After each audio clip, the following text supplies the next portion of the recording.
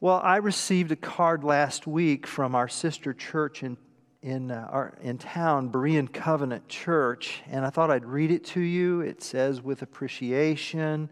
Then there's a scripture from John 1:16. "We have all received one gracious blessing after another."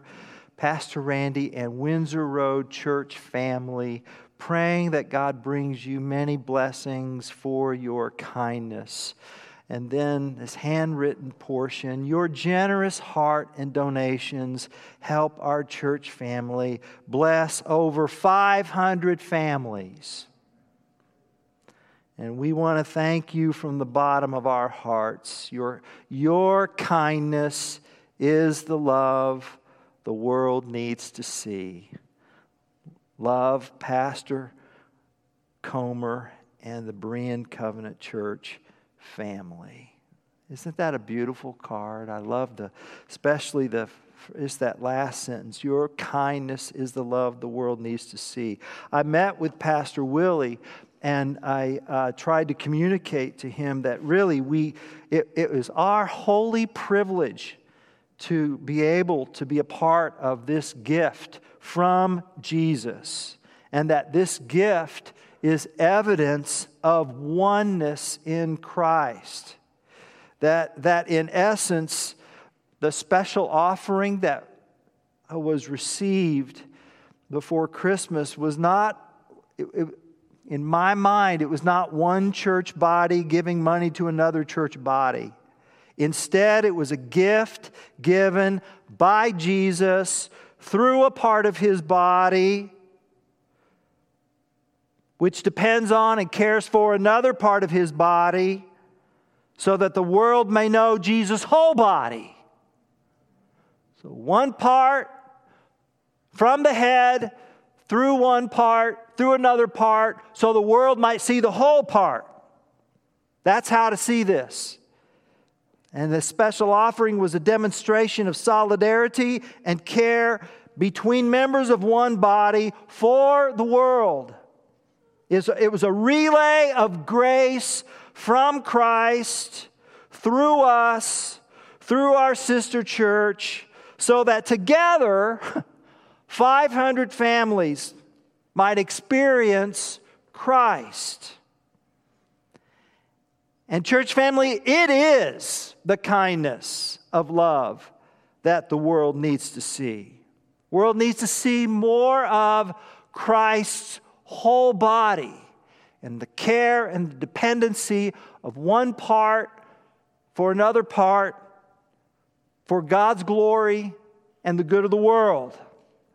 And this card was just nourishment to my soul. It's just especially in the context of this past week.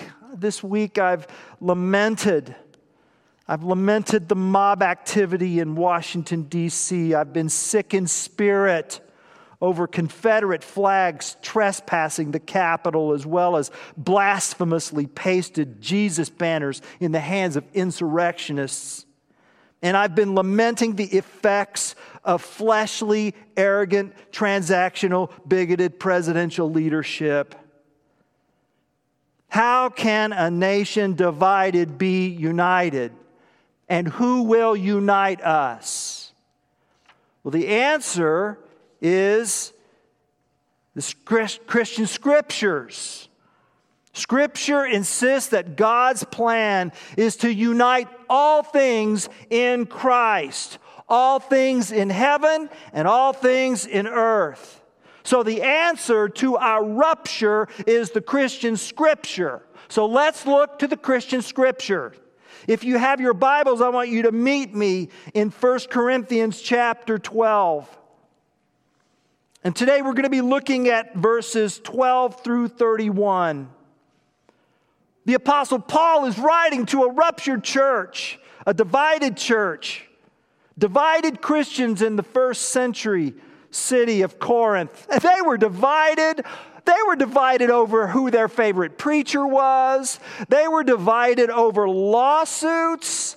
They were divided over the Lord's Supper. They were divided over sexual immorality in the church community. They were divided because they forgot who they were.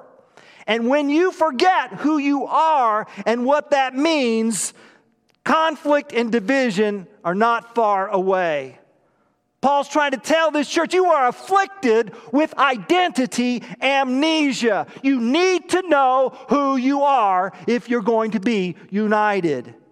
And so I want us to hear what Paul has to say in 1 Corinthians chapter 12, verses 12 through 31. And I want you to be listening for identity.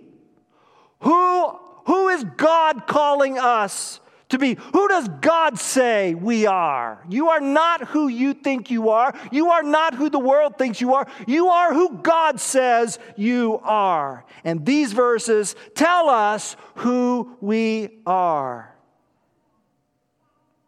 For just as the body is one and has many members, and all the members of the body, though many, are one body, so it is with Christ. For in one Spirit we were all baptized into one body, Jews or Greeks, slaves or free, and all were made to drink of one Spirit. For the body does not consist of one member, but of many. If the foot should say, well, because I'm not a hand, I do not belong to the body, that would not make it any less part of the body. And if the ear should say, because I'm not an eye, I do not belong to the body, that would not make it any less part of the body. If the whole body were an eye, where would the sense of hearing be? If the whole body were an ear, where would be the sense of smell? But as it is, God arranged the members in the body, each one of them as He chose. If all were a single member, where would the body be? As it is, there are many parts, yet one body. That the eye cannot say to the hand, I have no need of you, nor again the head to the feet, I have no need of you. On the contrary, the parts of the body that seem to be weaker are indispensable.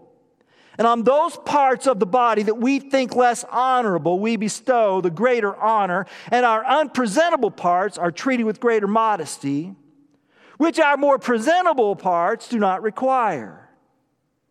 But God has so composed the body, giving greater honor to the part that lacked it, that there may be no division in the body, but that the members may have the same care for one another.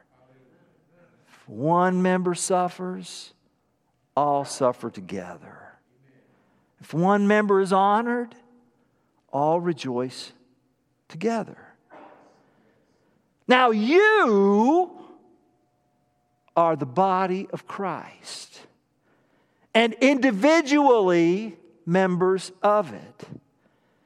And God has appointed in the church first apostles, second prophets, third teachers, then miracles, then gifts of healing, helping, administrating, and various kinds of tongues.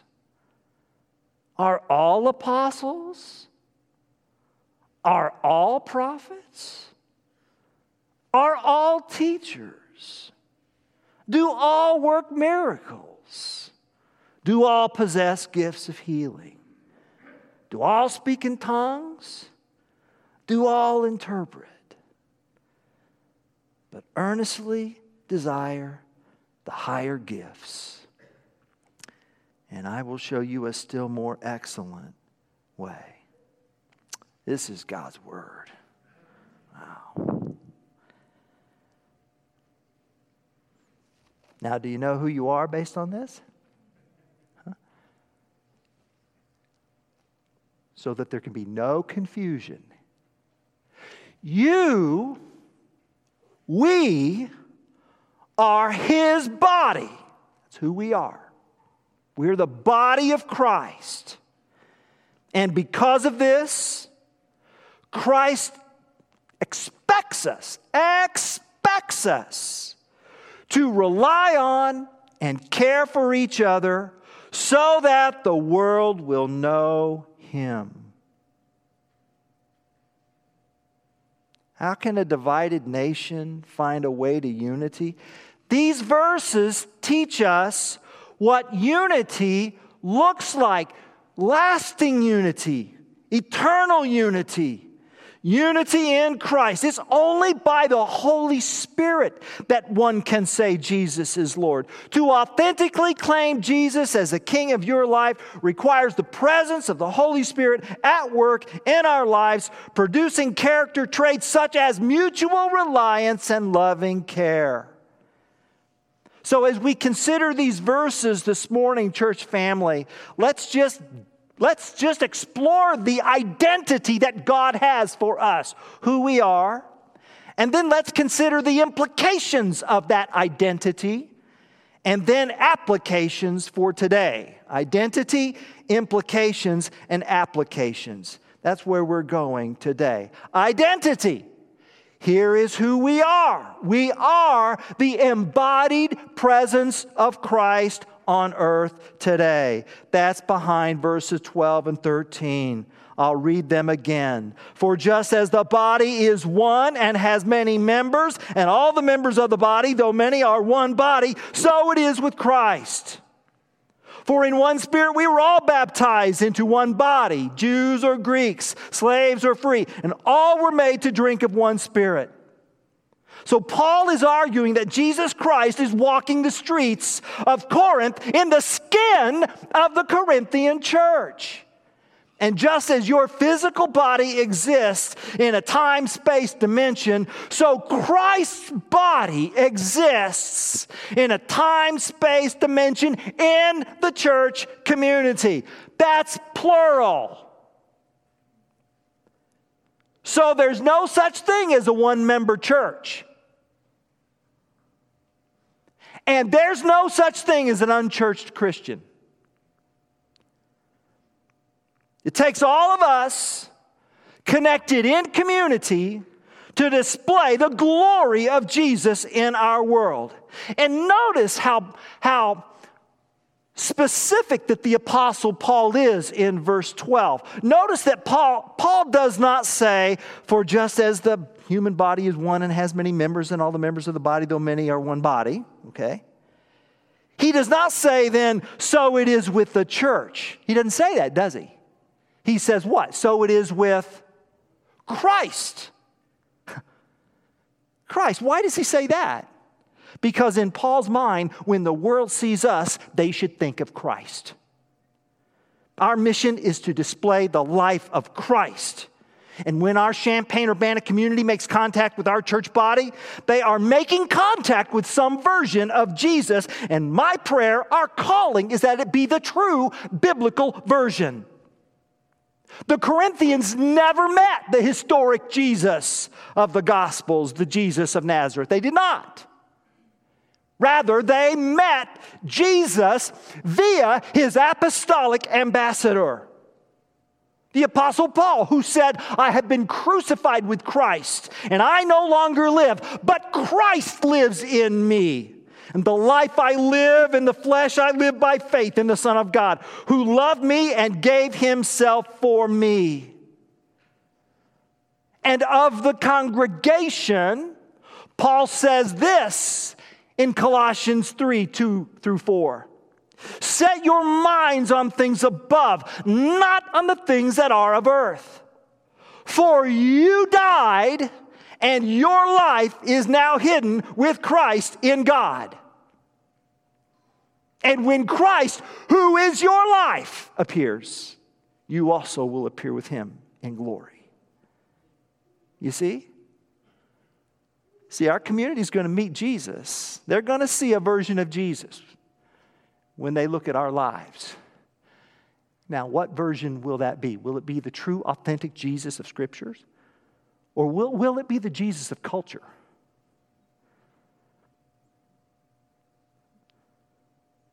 Someone might say, well, I want to see the real Randy. No, you don't. He's dead. He's dead. See, the real Randy is Christ alive And the real Randy is the resurrected king, resurrecting Randy's corpse to new life. And our mission is to cooperate with Jesus' activity in our skin. And that takes all of us. That's what's behind verse 13. For in one Spirit we were all baptized into one body. Jews or Greeks, slaves or free, we were all made to drink of one Spirit. So what we have here in verse 13 is a pictorial directory of the Corinthian church. Just in that snapshot. Verse 13 summarizes the variety of folks in the Corinthian church. Men and women and citizens and non-citizens and freed slaves and slaves without legal recourse and Hebrews and Greeks and Romans and rich and poor and military and civilian, because Corinth was a colony of the Roman Empire. And there were rich, there were poor, there were homeowners, there were renters, there were homeless. You think these folks agreed on everything? You think there were any differences between them? Was life hard? Yet when they received Christ, they were plunged into the Holy Spirit. And they emerged as an otherworldly community. So the Christian life now is about more than just me. The Christian life is not just about how I am doing as an individual. Rather, it's about how we are doing as a community. And God designed His body to be a mixture of people from all across the map. Men, women, children. We're a mixture of ethnicities and nationalities. The church is Jesus' world-changing social experiment of bringing folks who are not like each other to a table of shared life. We're a new kind of family, one scholar says. And when this happens, we show the world what love and justice and peace and reconciliation and life together are meant by God to be. Our congregation is to be God's show and tell for the world to see how God wants us to live as a church family. The late Pastor Manuel Scott Sr. once said, "You never want to have a gospel that you can only preach on one side of town."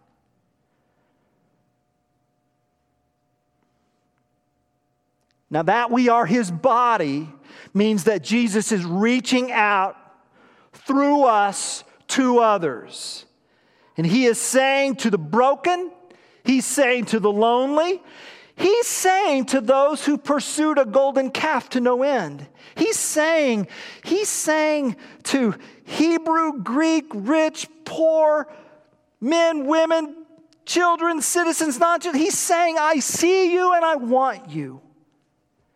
And furthermore, the word picture of the body speaks to every broken person. It says it's okay to be broken. For my body was broken for you on the cross. You're broken, I get you. When you hurt, I feel it. When you are tempted, I burn. When you are weak, I'm weary. And when we have a success, I rejoice. See, it's called empathy and sympathy. As Christ, as His body. For we do not have a high priest who is unable to sympathize with our weaknesses. And that must mean that His church must be a body that sympathizes with others' weaknesses, you see. But one who in every respect has been tempted as we are, yet was without sin. So this is who we are. You never have to wonder who you are anymore. The question then is do you believe it? And will you live by it? We are Christ's embodied presence on earth today. If our community is to know, think about how you came to the Lord. It's because you saw Christ in someone else's life. That's how you came to the Lord. We all come to the Lord the same way. We see the life of Christ in someone else's life or in the congregation's life, and you see this taste of heaven. You taste it and see that the Lord is good. And you say, I want to know this God, and I want to belong. And by grace through faith, you're in. We're his body. That's the identity portion. Now, here are the implications. What does that mean, that we are his body? Well, you see where I'm going with this, but let me just explain. What that means, write down these words. Complementary interdependence. Complementary interdependence. That's how one author put it. Complementary, that is, we complete each other. We complete each other. Interdependence, we need each other. We need each other. That's what's behind verse 14 and following. For the body does not consist of one member, but of many. And then Paul explains this by a couple of parables in verses 15 and 16. He tells about the parable of a talking foot and the parable of a talking ear. Whoever said Paul didn't have a sense of humor hasn't read this passage of Scripture. Once upon a time, there was a talking foot. And this talking foot said, I wish I were a hand. If only I were a hand, I'd belong. And then there was a talking ear. Ears don't talk. Ears listen. Not this one. It wants to talk. Huh? Verses 15 and 16. If the foot should say, because I'm not a hand, I do not belong to the body, that would not make it any less part of the body. So actually the foot not only wants to be the hand, but the foot wants to be a mouth because the foot is speaking. Huh? And if the ear should say, because I'm not an eye, I do not belong to the body. So it wants to be an eye and a mouth. Paul says, no, just because you're not an eye doesn't make you any less part of the body. What's Paul's point? Verse 17. If the whole body were an eye, does that not sound like something out of the Twilight Zone? Where would the sense of hearing be? If the whole body were an ear, where would the sense of smell be? See, it's something monstrous about that image, right? Listen, some of you think that you're useless because you are not like another body part. And let me just plead with you. Well, let me challenge you here. Let me love you and challenge you. Anyone who thinks he's useless because his function is not like another's is basically saying that the church should not be one body with many parts, but one body with a few parts that look like each other. And that's not God's design. Verses 18 and 19. As it is, God arranged the members in the body, each one of them, as he chose. If all were a single member, where would the body be? And so 4 times in 1 Corinthians 12, verses 11, 18, 24, and 28. 11, 18, 24, and 28. Paul says that the parts of the body are what they are by God's own election. Now, here's something interesting.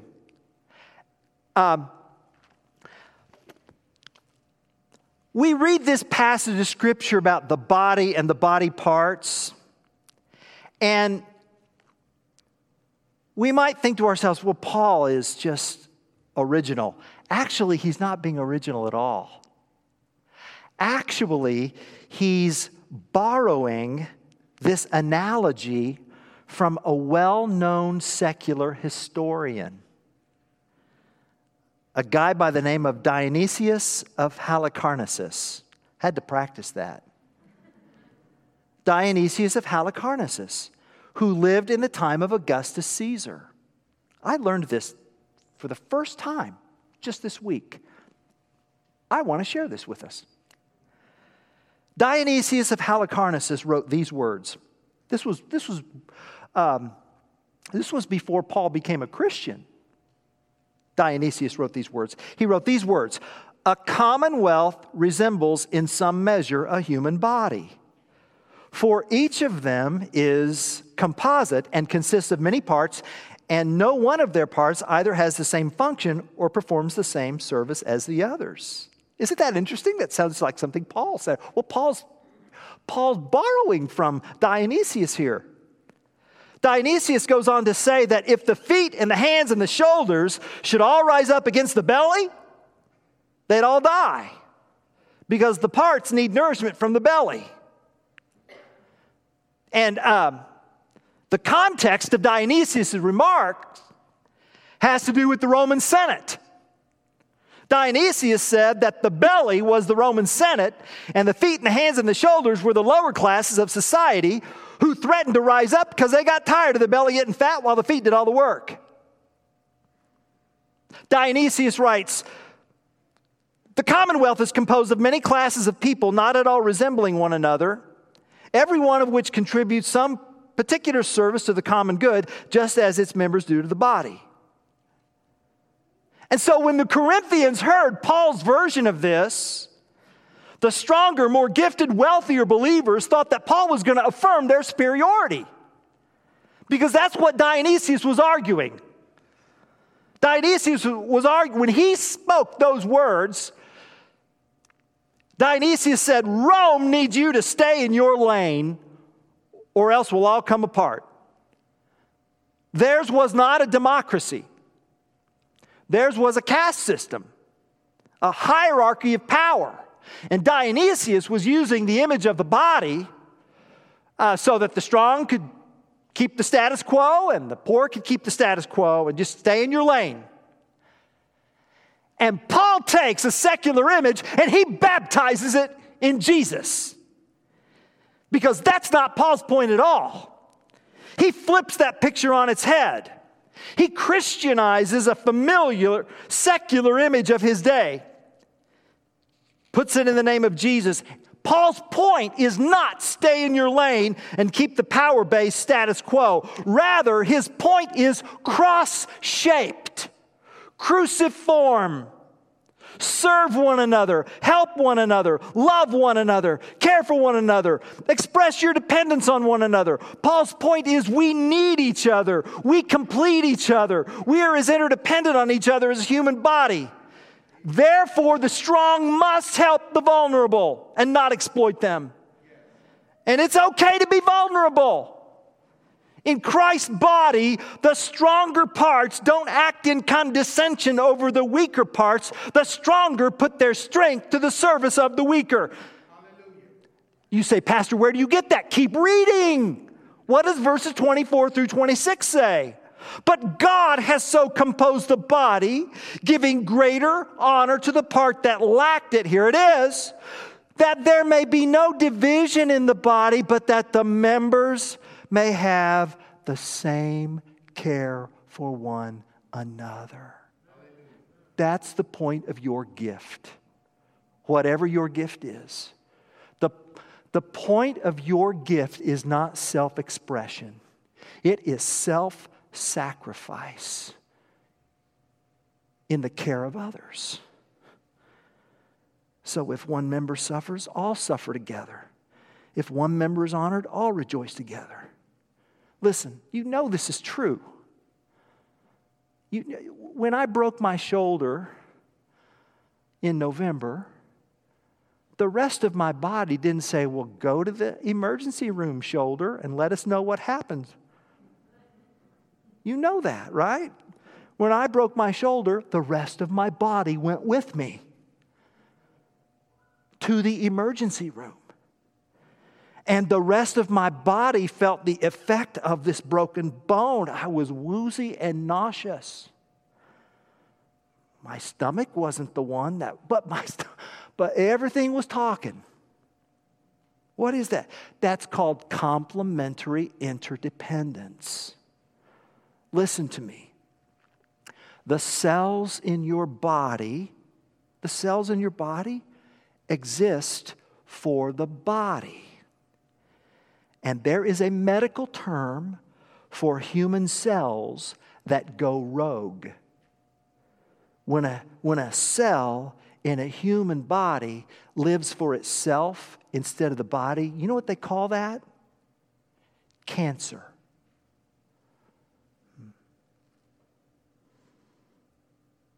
Now you are the body of Christ and individually members of it.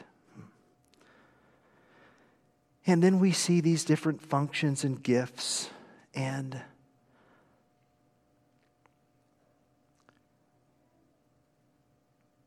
in verse 28, it just seems to be mentioned chronologically. That's what's behind first and second and third. And the grammatical answer in verses 29 and 30 to every one of those 7 rhetorical questions: are all apostles? Are all prophets? The grammatical answer to every one of those 7 rhetorical questions is the answer: no. Not everybody is an apostle. That's the whole point of Paul's trying to say. We're one body, many parts. Okay? Complementary interdependence is how we discover our gifts. Spiritual gifts are discovered in our desires. They're tested in our abilities. They're explored in our opportunities. And they're confirmed in the church community. They're discovered in our desires. What am I drawn to? What resonates to my soul? They're tested in our abilities. What am I good at? What is effective? They're explored in our opportunities. So what doors of service are being offered? What needs to be done? If you want to start somewhere in terms of finding out how God has gifted you, go explore opportunities. Just go serve somewhere. Try something. And then they're confirmed in our community. What does that mean specifically? That means mature brothers and sisters in Christ. Get feedback from them. Any one of these elders. Spend some time with any one of these elders. And seek their counsel. So my story is that my home church, East Tulsa Christian Church, my first pulpit was a 3rd and 4th grade Sunday school class for boys. Those poor boys. I was a freshman in high school, and I had a Bible and a voice, and I just yelled for about 50 minutes.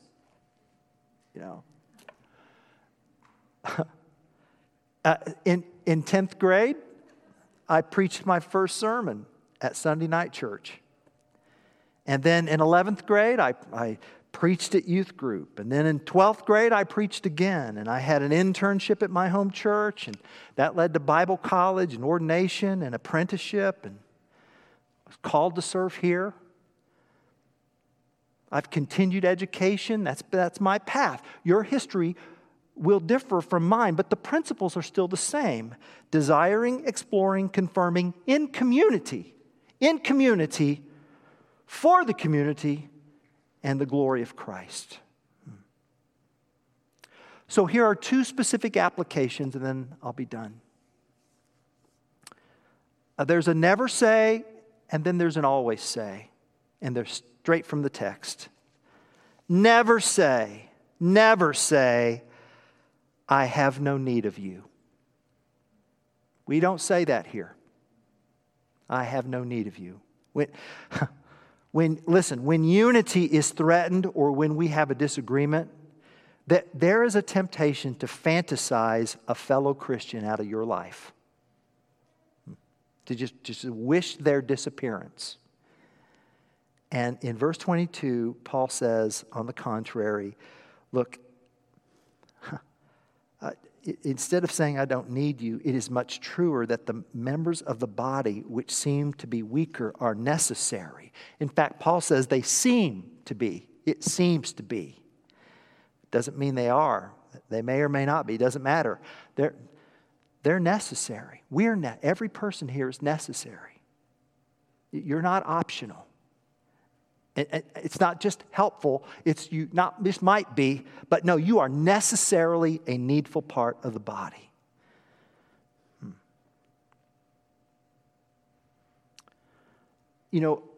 Lord willing, we're all going to be regathering I pray, sometime this year. I don't know when.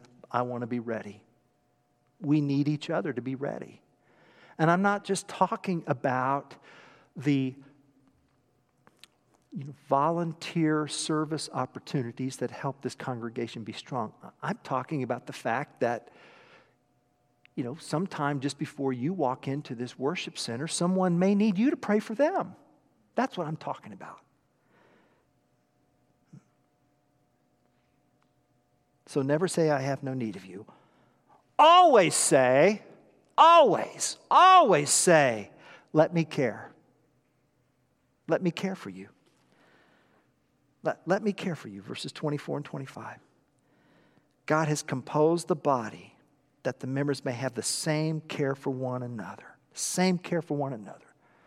Man, not I'll give you the same care if I agree with you all the time.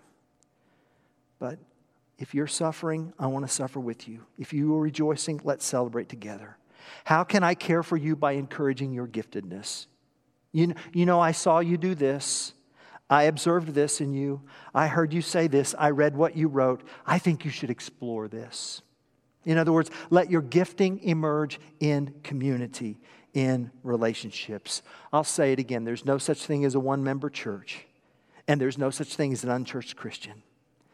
To have a personal relationship with Christ is to be a part of His body. And you know what? If you're the foot, well, sometimes feet can be smelly. Okay? Yeah. And, fingernails can get dirty. And we need to learn to live with this. Better still, serve that foot by washing it in water like Jesus did. Belonging to the body is to feel its pains, share its hungers, know its limits, suffer in its illnesses, and dance its hope for resurrection. And all these members of the body do together and for each other. And meanwhile, Jesus continues to arrange and rearrange the parts according to the needs of the whole. It's because the church is a living body, growing and advancing and progressing so as to be Christ's presence on earth. We are not like His body. We are His body. When Jesus left the earthly realm to the heavenly realm, He did not leave a shrine or a monument. We are what He left. And when people ask, where is God in the world and what is He like? Our mission is to say, here, let us care. Amen.